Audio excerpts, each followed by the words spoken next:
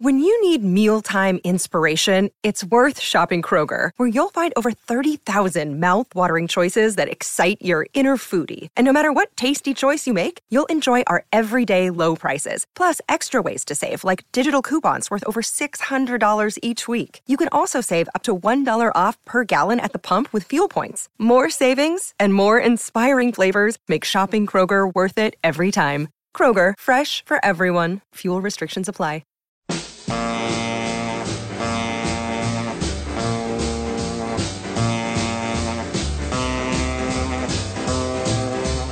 Welcome to Let It Roll, the insanely ambitious musical history podcast hosted by Nate Wilcox. We've covered the early history of rock and roll, country music in the 20th century, the rise of hip-hop, disco, and electronic dance music, and now heavy metal. Stay tuned for our histories of Broadway, opera, punk rock, jazz, blues, and gospel. Follow the Let It Roll podcast on Twitter at Let It Rollcast and check out our website at letitrollpodcast.com. Let It Roll is a Pantheon podcast, and you can listen to more great podcasts at www.pantheonpodcasts.com. Today, Nate welcomes Art Tavana to discuss his book, Goodbye Guns N' Roses, the crime, beauty, and amplified chaos of America's most polarizing band. Email us at letitrollpodcast@gmail.com. Pop in those earbuds and enjoy.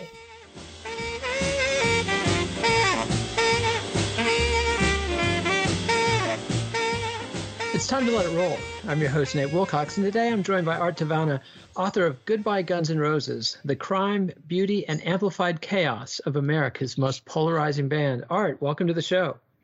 Thanks, guys. How are you? Doing well, doing well. This was a really fun book. You wrestle with a lot of big issues. Guns N' Roses is probably the definition of problematic. And I liked what you described in the preface of the book, that this was a self-interrogation of taste. Initially started as an attempt to wrestle with the question of whether or not Guns N' Roses is art. And it evolved into a deconstruction of myth that melds popular culture with my second-generation MTV eyes. And the title is a fitting substitute for an epilogue. So that's quite a few things to throw at you all at once. But explain a little bit of what you mean, and where you came down on the "is it art, is it not art" question. So this started at the LA Weekly, and I think I was at that time in 2012, 2013. I was reading a lot of Chuck Klosterman, and there was always this kind of undercurrent of discussion in the indie kind of music world of, what is good, rock and roll, what is smart rock and roll, what is good music in that space. And Guns N' Roses between I'd say 2002 to about 2015, Guns N' Roses was kind of didn't have a lot of appreciation in the music criticism world, especially sort of the music culturati of Los Angeles and New York. And I was getting a lot of I was in a lot of heated discussions with people about what constitutes art in music. And Guns N' Roses was always coming up in these discussions because people sort of wrestled with whether they are, sort of postmodern commercial corporate invention of the music labels, sort of hair metal with just a different kind of label on it, or whether Guns N' Roses were kind of like Led Zeppelin of their generation, this kind of organic blues-centered rock and roll band led by this chaotic, poetic character in Axl Rose. And then it sort of evolved into high camp for me in a way, discussing or reviewing or thinking about Guns N' Roses, and it became almost funny. There was an unintentional satire to the later years, the 90s at least, the Use Your Illusion era. And I kept thinking, what is this art, or is this sort of comic farce meets kind of a commercial MTV style reproduction of rock and roll? What is Guns N' Roses? And I think that's sort of where I began. But I think that anything is art if you think it's art and if it makes you feel something. But ultimately, I think for me, that was more of a meta criticism of the people that would always tell me that Guns N' Roses was not real music and that Guns N' Roses was not serious. And I think I took them seriously in a way as a kind of silent protest to people who thought Guns N' Roses were a joke. And I think in some ways maybe they are. I don't know. But I think I was taking them seriously as a work of art. I wanted to write a book where Guns N' Roses was being treated the way, an art history professor would treat a piece of art from the Renaissance or something. And that was kind of where I was going with this initially. And it evolves over time because you sort of, I don't know, I don't want to say you conclude, I don't want to put words in your mouth, but you essentially compare them to slasher movies and that kind of trash/camp/ sometimes powerful art statements. Exactly. And that's where the wrestling match comes in. And so the original title of the book, by the way, was Wrestling with Guns N' Roses. And the subtitle was slightly different. But I think that's what this book really was me wrestling. It's almost like, I don't know what, there's a great poet that said like poetry is basically the poet's argument with themselves coming onto the page. And I think this book was poetry for me in that way. It was a wrestling match with myself about what is Guns N' Roses, what's their aesthetic, what do they stand for, are they art, what kind of art are they, like how do they fit into the popular culture aesthetic of Americana? And I think for me, they sort of represented a kind of merger of high camp B movie farce with high art in a lot of ways. I think November Rain is a perfect example of this, because November Rain to me is the godfather in a lot of ways of music videos of the era, at least of the early 90s. But it's also kind of, it is kind of high camp. It is kind of ridiculous. It's absurdist. And yet it's this brilliant, magnificent sort of like, orchestral experience. And yet, it's a bunch of rock stars dressed like Napoleonic era generals drinking and, champagne and dancing, and a woman randomly dies because it rains and all this absurd thing. And it's also, by the way, Donald Trump's favorite music video. So there's all these like bizarre connotations to Guns N' Roses. Like, are they Led Zeppelin or are they hair metal? I think that's the wrestling match with the fans too, by the way. It's always this like, is Guns N' Roses the Led Zeppelin of our generation, or are they just Poison with a better PR plan? And that's kind of what it did evolve into more of like my final sort of conclusion was they're kind of this combination of high camp and very serious bluesy rock and roll. And it just merges together wonderfully. And I think, it's very MTV. It's very like when Kurt Loder talks about Guns N' Roses, if you ever watch the Kurt Loder interviews or the Kurt Loder sort of introductions on MTV News, you really get a sense that you understand Guns N' Roses through his face. And I talked to Kurt Loder about this once, and you see this like kind of there's almost like this cheeky, like this is kind of a joke, this is kind of funny, and yet this is the most serious, intense rock and roll band in the world. And I think that's what I was trying to capture, that weird merger of farce and just pure art, Yeah, absolutely. That makes sense. And the last thing I want to pull out a little bit more is you describe yourself as a second generation of the MTV audience. I'm assuming you're a little bit younger than me. I was 18 when Welcome to the Jungle first hit MTV. So this was a big thing in my life. I was never like just crazy over the top Guns N' Roses fans, but you could not avoid the feeling of, oh, here's something that's better than the crap that they've been shoveling at us for a while. And they became such big stars over the next few years. Like at one point you say for 4 years, from 88 to 91, they were the American Rolling Stones. And without even, I think I did buy all the albums at various points, or the first, Appetite for Destruction, Life Like a Suicide, and GNR Lies. But I was not a mega fan, but I knew their names. I knew their stories. I knew, that Axl and Izzy were these crackers from Lafayette, Indiana. I knew that Slash was this really exotic, half black, half Jewish creature of privilege. I knew enough to know that he, was born in England, raised in Hollywood. His dad was a famous artist who did Joni Mitchell album covers, and his mom was this, African-American, really exotic, beautiful, social, not quite socialite, but close. Yeah. And that Duff was this punk rocker who had been in a band in Seattle called the Farts, and Steven Adler was the sort of odd man out with the metal haircut and serious heroin habit, And so, they were just all pervasive, and they had this real power. And I want you to We'll talk a little bit about their origin stories and how that relates to the big thing. But first, let's hear a little bit of music. This is Hollywood Rose, which was Axl and Izzy's band before Guns N' Roses, or one of their bands. And this is them doing Reckless Life.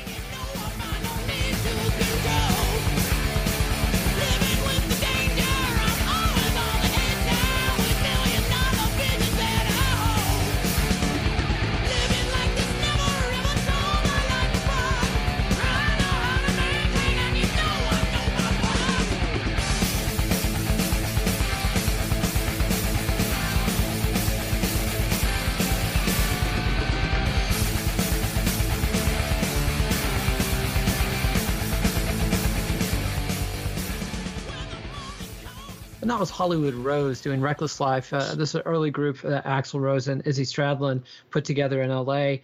Tell us about those different backgrounds and how you think that added up to the melange that was Guns N' Roses that made them so different from the other bands of their time and place. Well, they were different from the bands in their time and place, but they weren't different from the bands in sort of rock and roll's lineage and bloodline. Like, they were very similar, again, to the Rolling Stones and Led Zeppelin, in the sense that a lot of these bands were basically sort of scene-centric supergroups.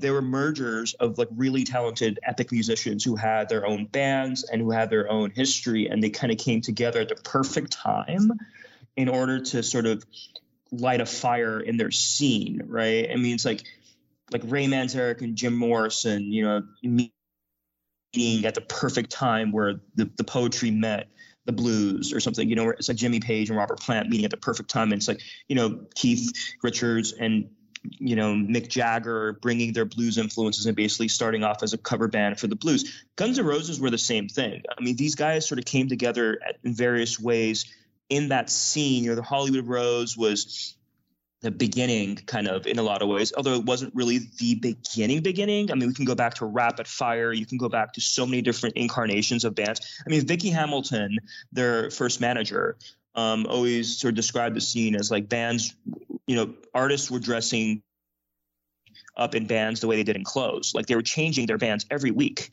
in that scene, in the 80s metal scene. And Guns N' Roses was no different. They were all in multiple bands before they finally came together. And it was more like, you know, Axl and Izzy kind of seeing, oh my God, this guitar player Slash is unique. I think the key to all this really, and I sort of emphasize this in the book, is Slash is really the Weapon X. He's kind of the real glue in the sense, because without Slash, you don't have that prodigy, but also not like a Van Halen style prodigy. You have a guy who's so different musically.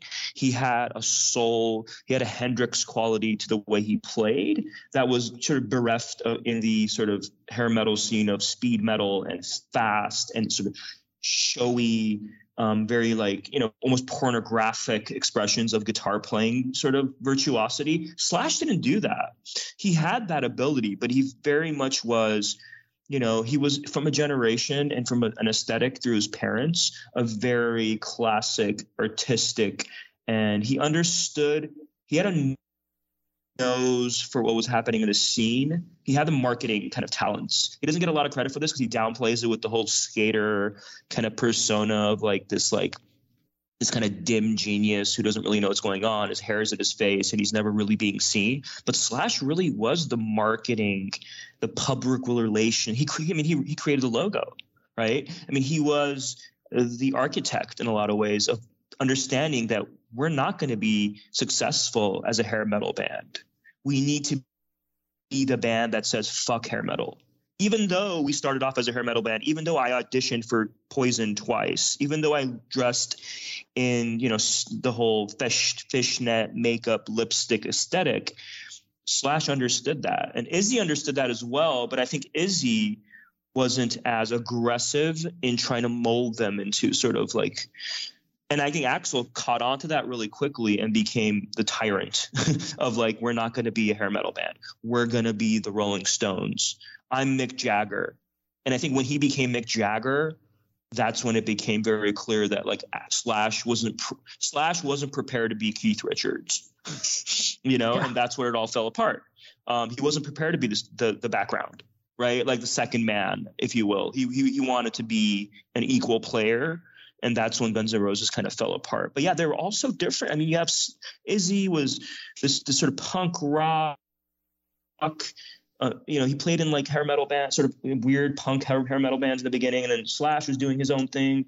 And then you have, with Titus Sloan and his own, and Adler's this hair metal kind of Kiss fan, this like young skater punk, bicycle riding Kiss fan. You have Duff, you have Axl, who's like, God, Axl was influenced by Queen. I mean, Axl's favorite band was Queen, essentially, right? And so you have this guy who was playing the role of a bluesy frontman, punk frontman, but he really always wanted to be like Freddie Mercury meets Elton John. So initially, Axl was wearing a mask in a lot of ways. I mean, I don't think the real Axl Rose is the person we see in the early Guns N' Roses. I think he was performing for the audience, Yeah, that makes perfect sense. You've got a line in the book that said, no band in history had worked as hard to define themselves as the alternative to the genre that had given birth to them. Yeah. Elaborate on that a little bit. And some of the moves, the book is not just a, blow by blow of their music biz history, but you get that stuff in there. And between them and the team at Geffen, Tom Zutaut, who one of the legendary A&R people of the era, Vicky Hamilton, who was in there at first, but then is quickly disposed of and replaced by an English manager, Alex Niven. They pulled some really slick moves. Tell us about some of those moves that they did to sort of take advantage of the pathway that glam had cleared, but also to make it clear that they were part of the next thing. Right out the gate, Alan Niven and Tom Zutaut and Axl Rose and Izzy and Slash, particularly Slash, I think, although it's not exactly clear, but I think, and Geffen PR, they sort of came together. And by the way, Bryn Breidenthal deserves some credit for this. She was the sort of the main publicist at Geffen PR. But I think they came together and sort of formulated a strategy unofficially that we're going to be the Rolling Stones of this generation, which means we have to shock, we have to sort of attack the sort of puritanical structure of the sort of America as it is, but also we have to reject in a lot of ways our competition, and we have to attack our competition, and we have to turn them into an example of who we're not. And I think hair metal at this point was sort of slowly becoming a joke. And, you notice MTV is sort of changing its playlist. They're sort of burying a lot of the traditional sort of campy hair metal bands. Even Motley Crue at this point, although they're huge, even Motley Crue at this point is sort of getting suppressed by MTV. And, although they're all a big part of that culture, there was a movement happening at MTV at the same time. And then at the same time, Bon Jovi comes out with Slippery When Wet. And this doesn't get a lot of press, but I focused on this. Bon Jovi really laid the groundwork for Guns N' Roses, because when Bon Jovi comes out with Slippery When Wet, they completely changed their entire aesthetic as a band. They go from the party cocaine band of the hair metal generation with girls in bikinis and neon bikinis on their cover and so forth, into becoming this working class kind of Bruce Springsteen rock and roll band.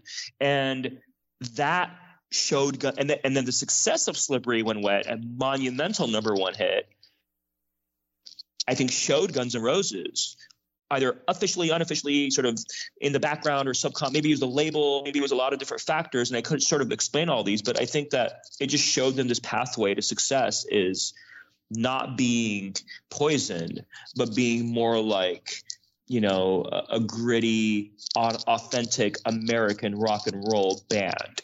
And Metallica had a big role in this as well, because when Metallica was sort of growing and Master of Puppets became this like underground monstrous hit, but also respected by the art critics and music critics, Metallica immediately became a sort of blueprint for Guns N' Roses, right? It was this idea of we can actually become the biggest band in the world by rejecting the mainstream.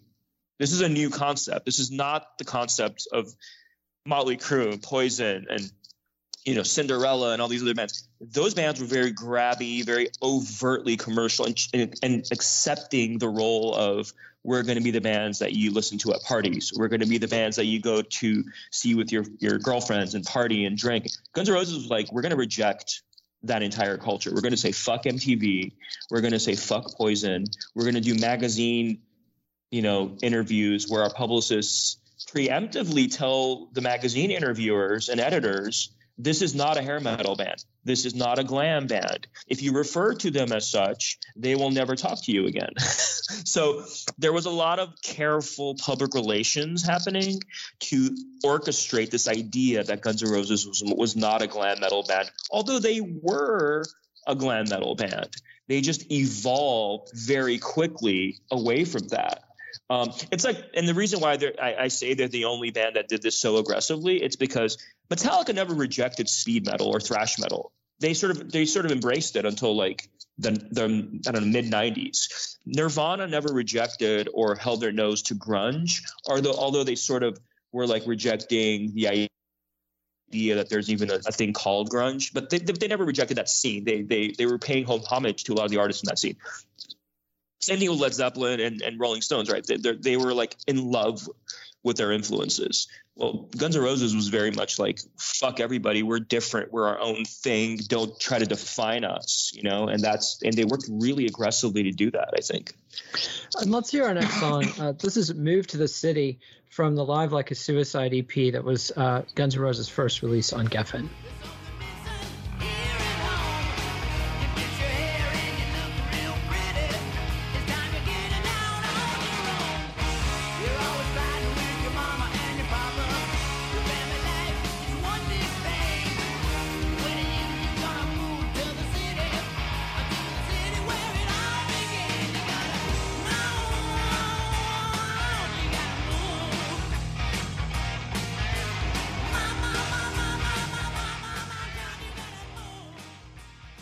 And that was Moved to the City from the Guns N' Roses Live Like a Suicide EP, which was not live.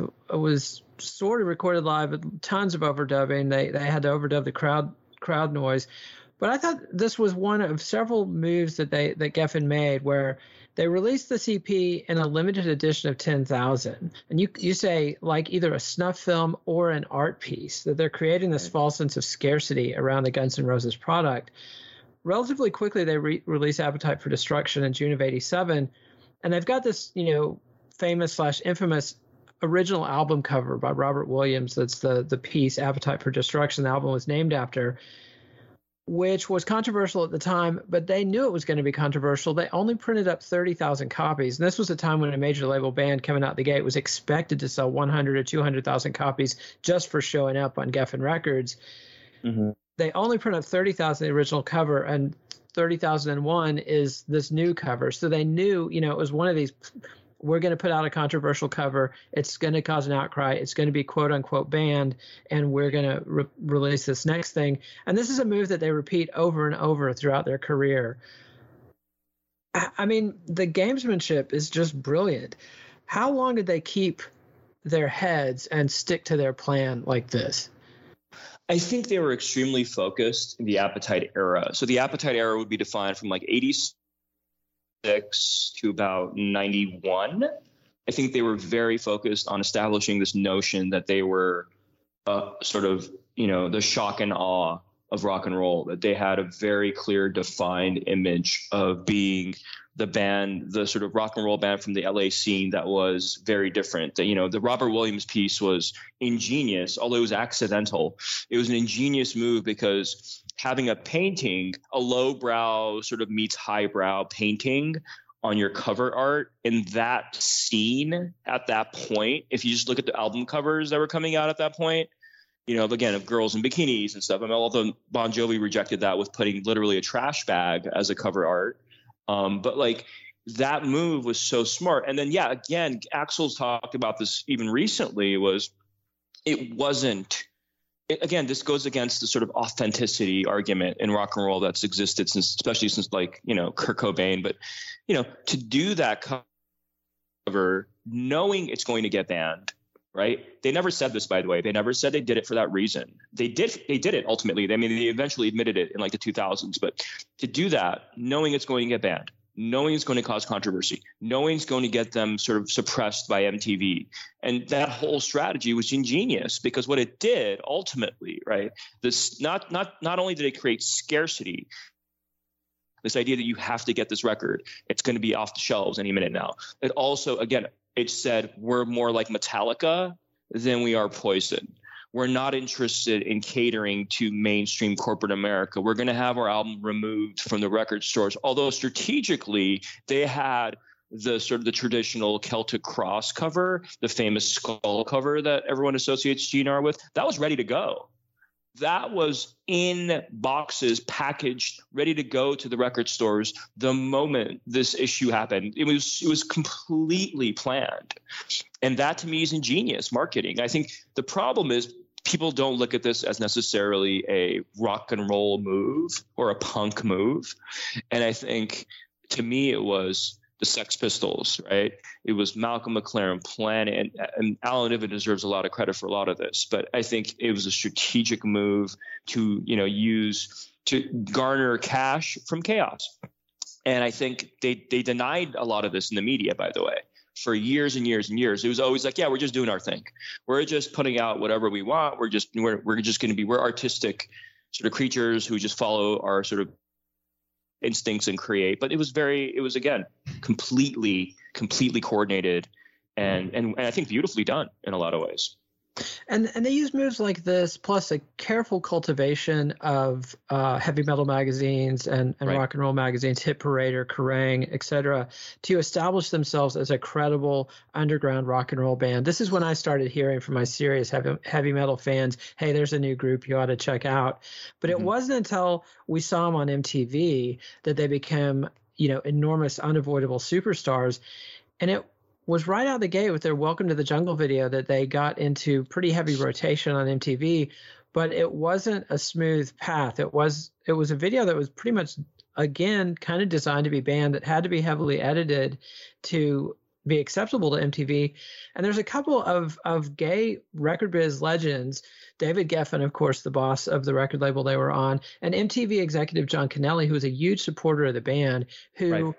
made the moves that pushed MTV to put Welcome to the Jungle in heavy rotation. Tell us a little bit about that. And the irony is just obvious of this role of these gay men in the popularization of this band that became notoriously homophobic. Yeah, it's ironic, but it's also you listen to Against Me, who had an album called Reinventing Axl Rose, and Against Me, this sort of trans punk band with Laura Jane Grace, and she talks about in her book how Axl Rose was this feminine looking kind of, and then I think Chuck Klosterman talked about this once. And if you look at the famous sort of, I think the most iconic photo of Axl Rose, which is the Herb Ritts shots, the black and white shots from New York in '91. I mean, if you look at these images of Axl, you see a very male, erotic sort of. I can see. I mean, one of my really fabulous over the top gay friends described him as a gay twink, in the sense like he had this very sexual. You can see why gay men loved Axl Rose. Okay, I mean, it's like it's there, but the irony, I mean, it's not necessarily the irony. I think the sort of the interesting thing is John Connelly. I mean, he never comes up. He rarely is discussed in the sort of history of Guns N' Roses.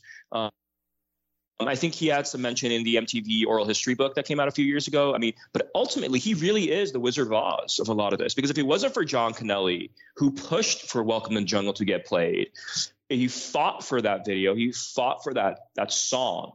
If it wasn't for him, I don't think Guns N' Roses would have ever gotten on MTV. I think David Geffen had a lot of sway. He had a lot of power. He could have made anything happen, but he wasn't actively involved in the lobbying process. People forget this. I mean, Tom Zutaut has his version of events. Alan Niven has his version of events. We can debate that all day.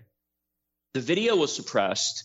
It wasn't suppressed in the sense that it wasn't ever played on MTV. It was immediately on MTV. It just wasn't in heavy rotation. And if you study the MTV sort of era defining culture, if you were not in heavy rotation, nobody knew you were there. Heavy rotation was the way you became famous. And sort of Guns N' Roses became heavy rotation because of John Connelly, because of his lobbying, because of his passion and his obsession with Welcome to the Jungle.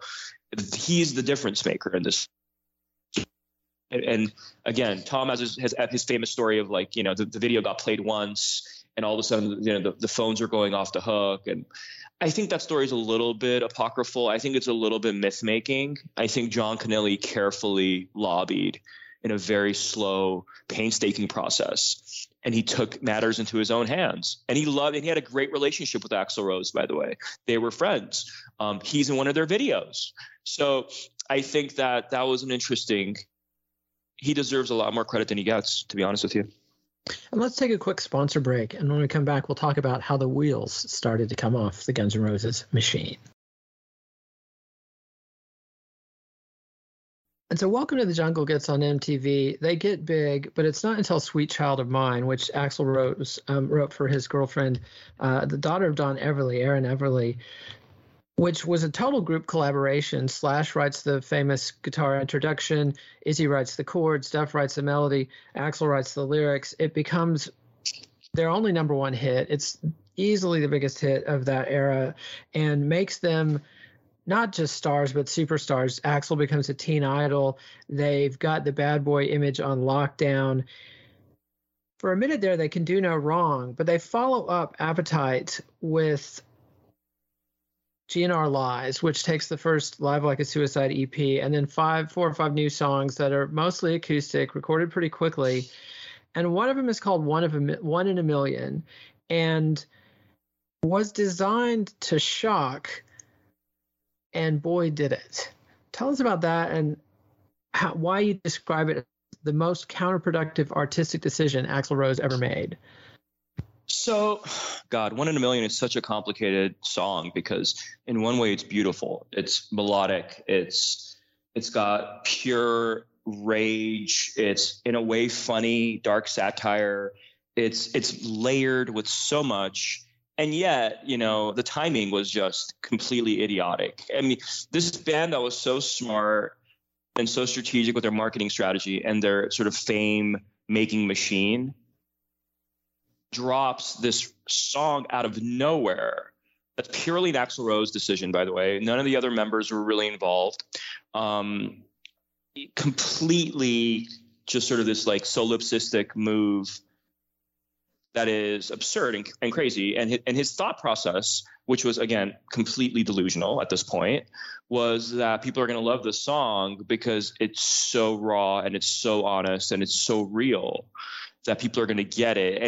And he was, again, people don't talk about this aspect of it because it's sort of not necessary and it's been buried. But I think he was watching a lot of shock jock comedy. This is a big thing in like 88, 89, 90, 91.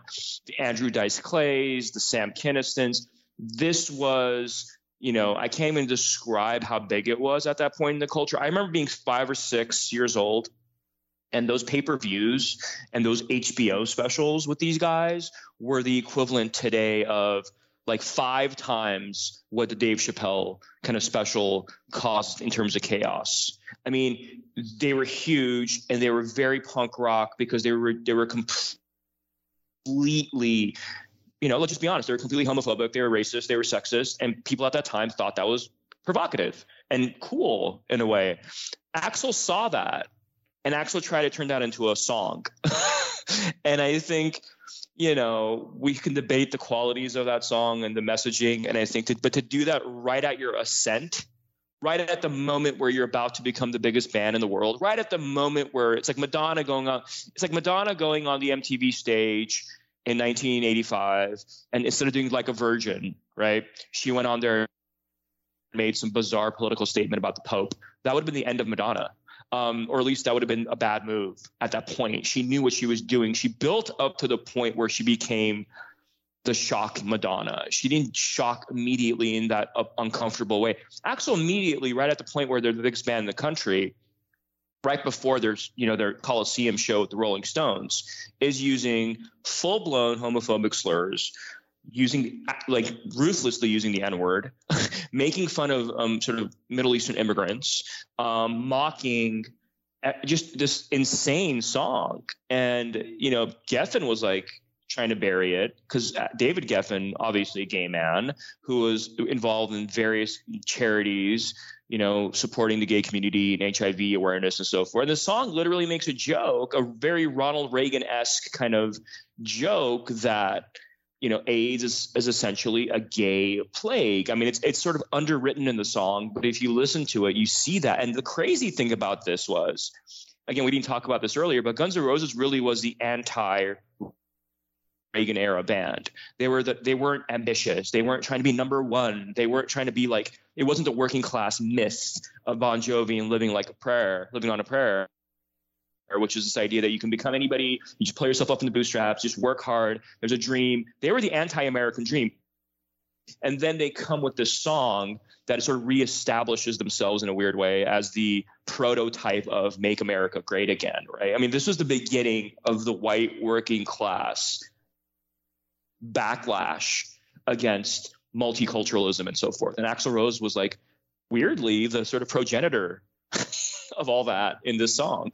And why? And think about, to do that at the moment where you're about to become bigger than U2, bigger than the Rolling Stones, bigger than Madonna. And this song ends that. This song puts a cap on their growth. This was when Guns N' Roses' audience stopped growing. I think at this point, the size of their audience shrank. And I think moving forward, they started becoming a cult band in a weird way. Yeah, a cult band that has this massive audience and massive corporate machinery behind them. My dog is going crazy, so apologies on that front. Preston gets rowdy when we talk about Axl Rose. But it was such an open mouth, insert shotgun sort of career move. But then, you close the chapter on that song with Alan Niven, their manager's response to the song. And it's this very heartfelt, this is a guy who, in his mind, wanted to see Axl Rose grow into a John Lennon sort of figure. And in the 80s, right, John Lennon was seen as if he were Mahatma Gandhi after his killing. Yoko Ono had this brilliant PR assault. But, so John Lennon is a secular saint at this point. And somehow they thought that this song, and the thing is, it is an honest expression of his experience. He was this frightened kid from the sticks who was terrified by, according to his accounts, terrorized by aggressive homosexuals, who was terrorized getting off the bus by aggressive black men, and apparently terrorized by aggressive convenience store owners, which, I saw the LA riots too, and those guys could bust out shotguns and be quite assertive. And, but it's sort of, and he expresses all the ugliness, and it's just the kind of thing, if it had been tweaked just a little, take out the slurs, tell the story in a more sympathetic way. If Axl could have been capable of saying, this song is a character. This is some of my experience, but it's also a character. It's not me. I'm not this bigoted guy. But he could not do that. And he does things like at the Rolling Stones show, first he gets in a confrontation with Vernon Reid of Living Colour, which was this black rock group that was on the verge of going platinum themselves, represented, they were allied with Public Enemy. Vernon Reid had played on some Public Enemy tracks. The Rolling Stones are very carefully picking who's going to open for them. They have this long tradition of picking bands, whether it's Stevie Wonder or ZZ Top or The Clash, that Ike and Tina Turner, that they see as, this is somebody you guys need to hear. Guns N' Roses gets this anointing and just proceeds to shoot himself in the foot. And I want to play one of the songs I think that summarizes sort of the Axl attitude. This is from Use Your Illusion, and this is Back Off Bitch.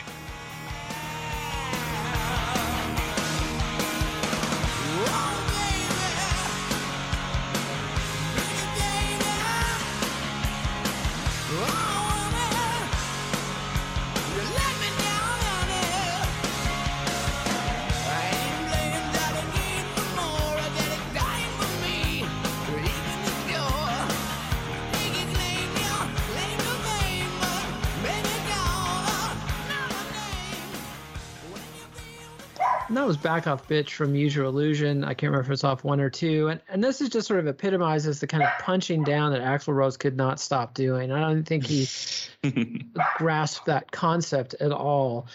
And so tell us about, you've got this quote that I loved about Axl's PR response. He said, in every interview, he sounds like a serial killer justifying his need to kill, or the politician doubling down on their political miscalculations. And there's a point when Stephanie Seymour, his supermodel girlfriend, is clearly grooming him and trying to get him to mature.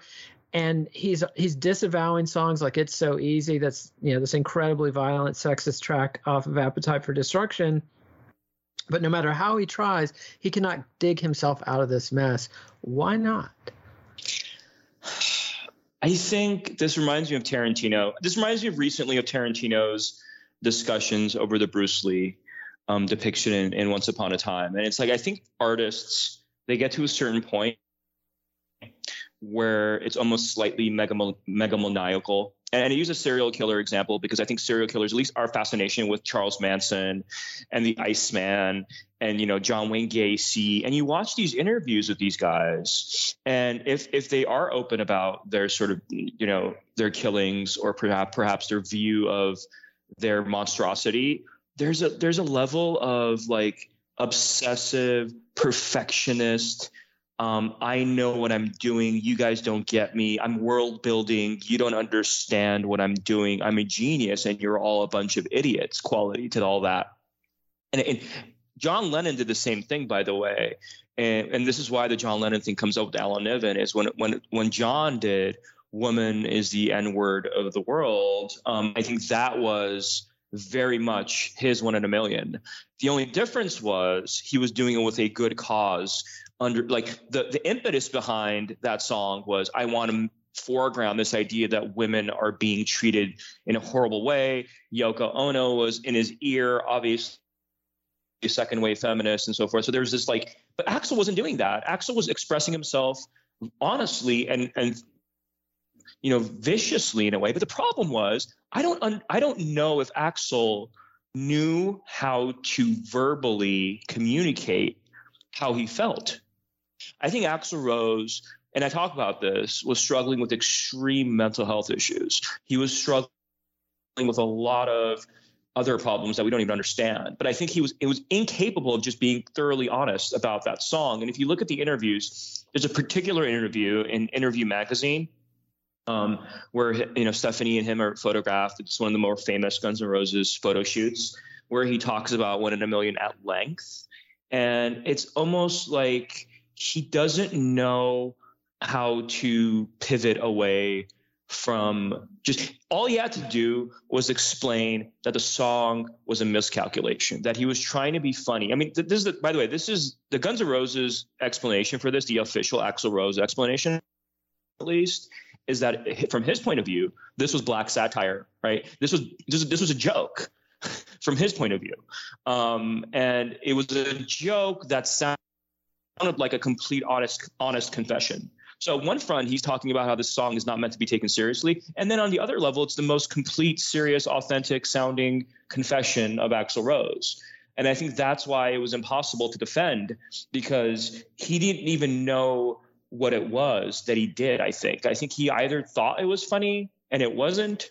I think he maybe made that up to defend it. It's an unexplainable enigma. He put himself in a really bad position. And ultimately, they removed the song from their release of the sort of, the Appetite 30th anniversary collection. They removed the song from that. So he rejected the song ultimately. So, I think he wasn't proud of it. He probably has a lot of anxiety and discomfort with that song. And yeah, I think he was very angry. He was very high and drunk half this time, and he was on a lot of medication. And I think he didn't know how to talk about it. And it ended up being very angry and very defensive, extremely defensive, by the way.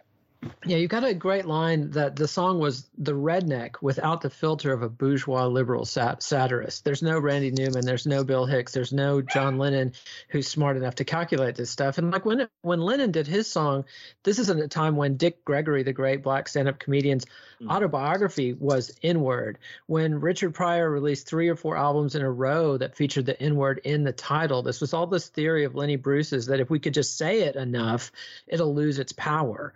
And we're going to take ownership of this hideous, ugly word and all these hideous, ugly crimes. Unfortunately, it didn't work, as Dave Chappelle discovered, decades later. When he tried to joke about this stuff, a big chunk of the audience doesn't get that it's a joke and takes it places you don't mean for it to go. And Axl's one of those guys that's not getting the joke, even while he's claiming to make it. But then they go to this Use Your Illusion era. And I've long had this theory that One in a Million was a big blow your feet off with the shotgun moment, but they were also undone by the business model of the video era, because you do a mega album, you spend a lot of time recording it, you get some, they didn't do this with like a Bob Ezrin type, perfectionist producer, but they did put a lot of time into the production of the album. Then you spend a lot of time and money making videos and releasing them over a period of years while you tour. Therefore, you're not like AC/DC or Kiss in the 70s where it's, boys, we need a new album every 6 weeks. And so you're cranking out this body of work that, if you're good, will hold up and create this legacy. They're writing the songs. They're not like the New York Dolls or the Sex Pistols where they get so far in the hole that they can't create anymore. These guys are producing.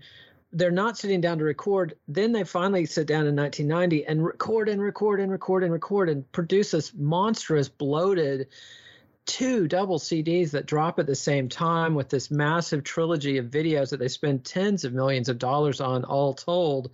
And, there's no way really for people to process it. And the time delay between their releases is so long. By the time they come out, they're passé.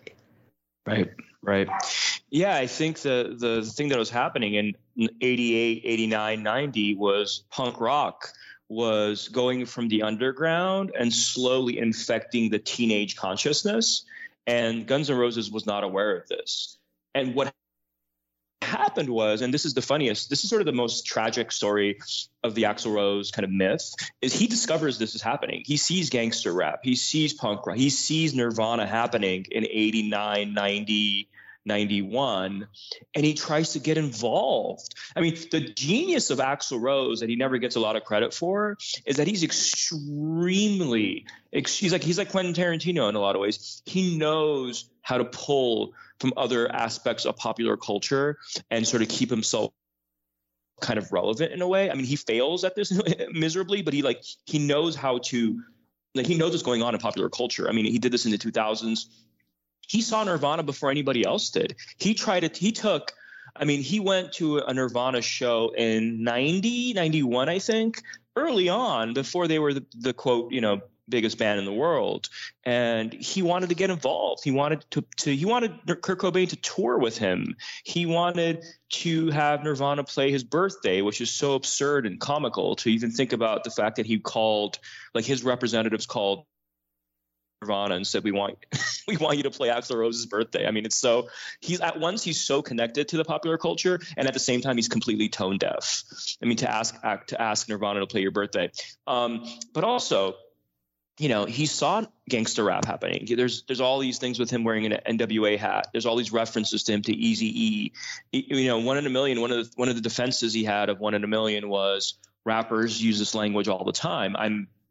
He was merging shock jock comedy with gangster rap, and he didn't see that it's probably not the best move from a redneck from the sticks. But yeah, and so I think that this undercurrent of punk rock is happening. He's aware of it, and at the same time, again, this is the thing about Axl Rose that never makes any sense. At the same time, he's doing everything you can possibly do to reject that teenager. Like, I think the thing Guns N' Roses did in 1991, 1992 was to say, teenagers, you're not part of this conversation anymore. We don't care about what you think, how you feel. We're going to continue with our fan base who are at this point in their 20s. We're going to continue feeding that fan what they want, kind of. And then we're going to mystify children who are watching MTV. I was one of these children. I was 9 years old when November Rain premiered, and I didn't know any of this stuff. To me, it was magical. To me, it was cinema. To me, it was Shakespeare meets Godfather meets rock and roll.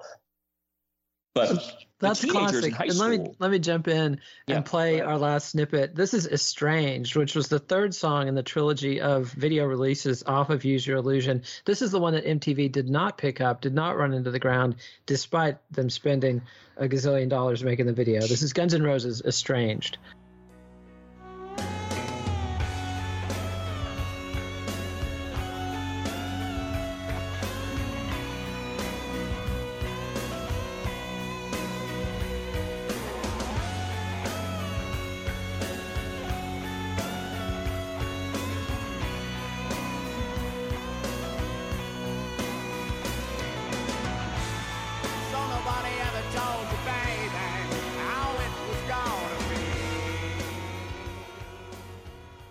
And that was Estranged from Use Your Illusion by Guns N' Roses. And it's perfectly fitting because around this time he loses Stephanie Seymour. This is the romantic partner that you say he never really recovers from losing. And he also loses Izzy Stradlin, his partner, the guy who contributed as much to the songwriting of Guns N' Roses as anybody, the guy that came with him from or actually preceded him to LA from Lafayette, Indiana, loses all these key people, but still has plenty of voices in his head. So go on with because your perspective as a 9-year-old seeing this stuff is fascinating to me. Because to me, it was just like, oh God, what is this bloated Elton John crap that's never not on MTV?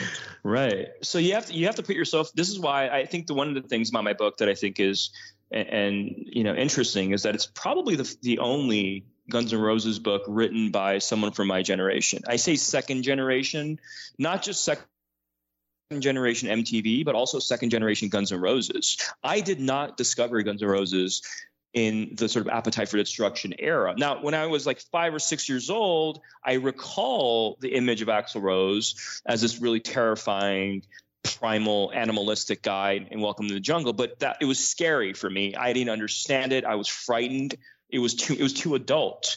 November Rain was weirdly, and I don't want to use this term, but it was kind of a Disneyfication of the Guns N' Roses mythology. It was a movie. It was a Western. It was John Ford. It was, Francis Ford Coppola. And when you're a child, 9 years old, this is very easy to wrap your head around. It was cinematic. The colors, the palette, the tone, the energy, the piano, the orchestra, it all made sense. So it seduced me into their mythology immediately. And so while they lost the teenager, while they lost the punk rock kid, while they lost people who were trying to be edgy with their friends and the college sort of intellectual crowd who were listening to the Talking Heads kind of stuff and sort of like maybe gravitating towards grunge and so forth, or REM at this point, they lost those people completely. Okay. But at the same time, they indoctrinated this generation of young, insecure, confused, prepubescent kids like me who are like seduced by it. But I think Nirvana happening at the same time was you look at Riot Girls happening at the same time. Kathleen Hanna is coming out and rejecting, literally, like, she listened to Guns N' Roses, okay, and actively was like, fuck this patriarchal kind of heavy metal shit, and I'm going to reject it. I'm going to create an entire movement to reject the patriarchy and heavy metal. And that's happening in Washington.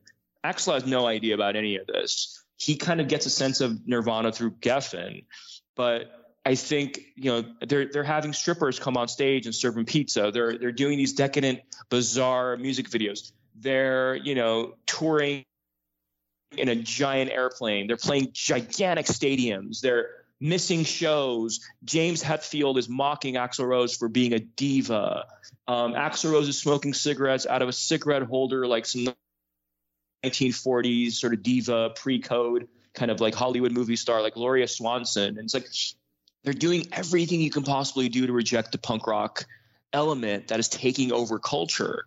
And it's like, bam, in like 1992, it's like it explodes in their face at the MTV Awards. And I think the MTV Awards in 1992 wasn't just the beginning of the end. I think that was the end of Guns N' Roses as a band for the youth of America. I think the youth of America at that point disengages almost completely from Guns N' Roses. So yeah, absolutely, because Kurt Cobain and Courtney Love brilliantly used Guns N' Roses as this foil, just the way Guns N' Roses had used Poison and Motley Crue as a foil 4 or 5 years earlier. And it's so telling that Axl couldn't deal with this. He didn't have this. He didn't have any ability to make fun of himself, like you point out in the book, and he just could not get this. He physically threatens Kurt Cobain, tells tell your bitch to shut up, or I'm going to put you in the pavement. And Cobain's holding a baby and just goes, "Shut up, bitch!" And Courtney, everybody laughs. What can you do with that? And Axl's twice his size. There's no percentage in beating him up, and. Right. And then when Metallica, they have this feud with Metallica, they do this sort of dream tour with Metallica, and Axl literally triggers riots, and converts Metallica from uneasy allies into brutal enemies who spend the rest of the decade continuing what Kurt Cobain had started and convert Axl Rose into this heel. Meanwhile, he converts himself into the Howard Hughes of rock and roll. As you say, he's not the James Dean. He's not Live Fast, Die Young, which is what everybody had pegged him for initially. He's this weird, desiccated, isolated, at various points he's got Buckethead, this weird freak character. He's got Tommy Stinson from the Replacements. He's got none of the original band left. And plodding away on this album that by the time it comes out, Chinese Democracy, nobody wants to hear it. How is Guns N' Roses seen today? I think Guns N' Roses has become, and I described, there's no terminology for this yet. And I think we're not, as a culture, we're not ready to even think about it this way, but they're a cult band that has a very massive dedicated following, the Grateful Dead or Radiohead or Tool. They're big. They have this huge dedicated loyal following.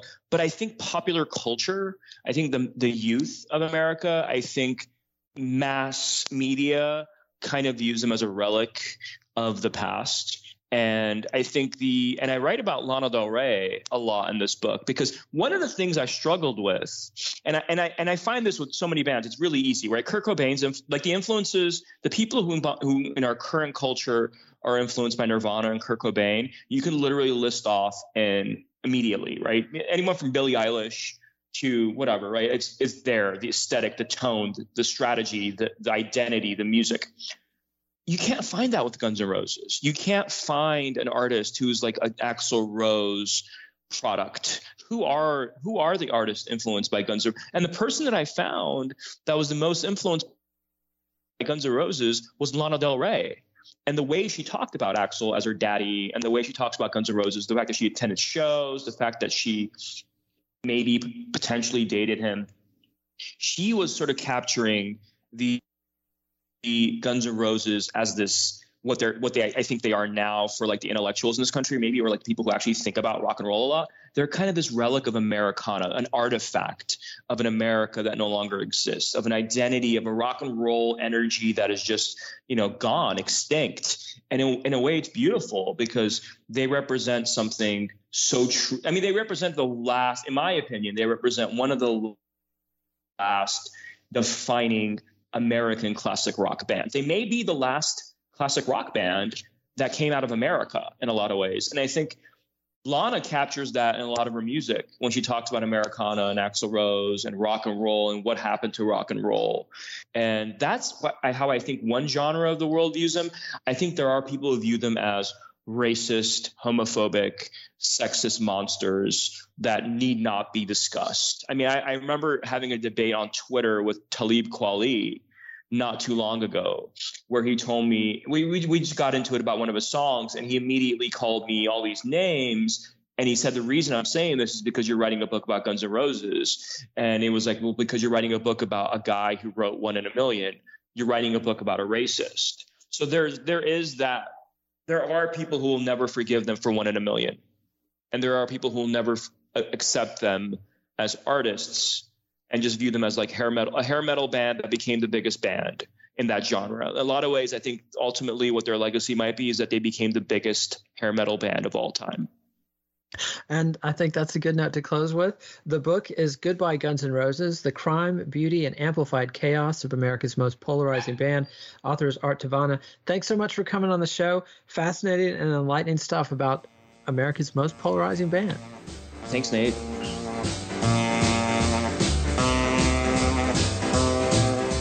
Follow the Let It Roll podcast on Twitter at Let It Rollcast, and check out our website at letitrollpodcast.com.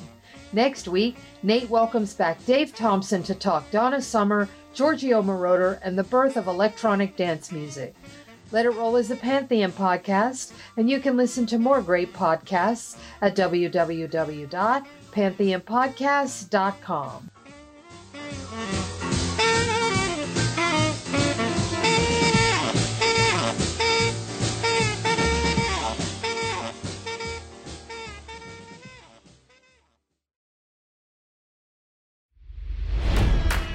It's NFL draft season, and that means it's time to start thinking about fantasy football.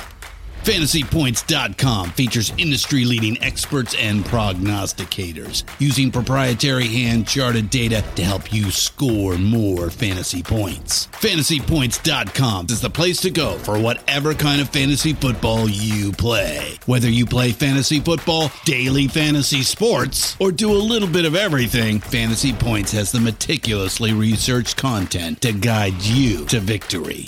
And why wait for the fall? Fantasy Points also covers the new spring football league, the UFL. Join the guru, John Hansen, Scott Barrett, Joe Dolan, and other massive names in the fantasy football universe with an exclusive offer. Use code Pantheon for 15% off any Fantasy Points package, including the all-in package, with access to every article, tool, and data nugget that Fantasy Points has to offer. That's FantasyPoints.com and code Pantheon for 15% off at Fantasy Points. FantasyPoints.com, code Pantheon. Score more fantasy points.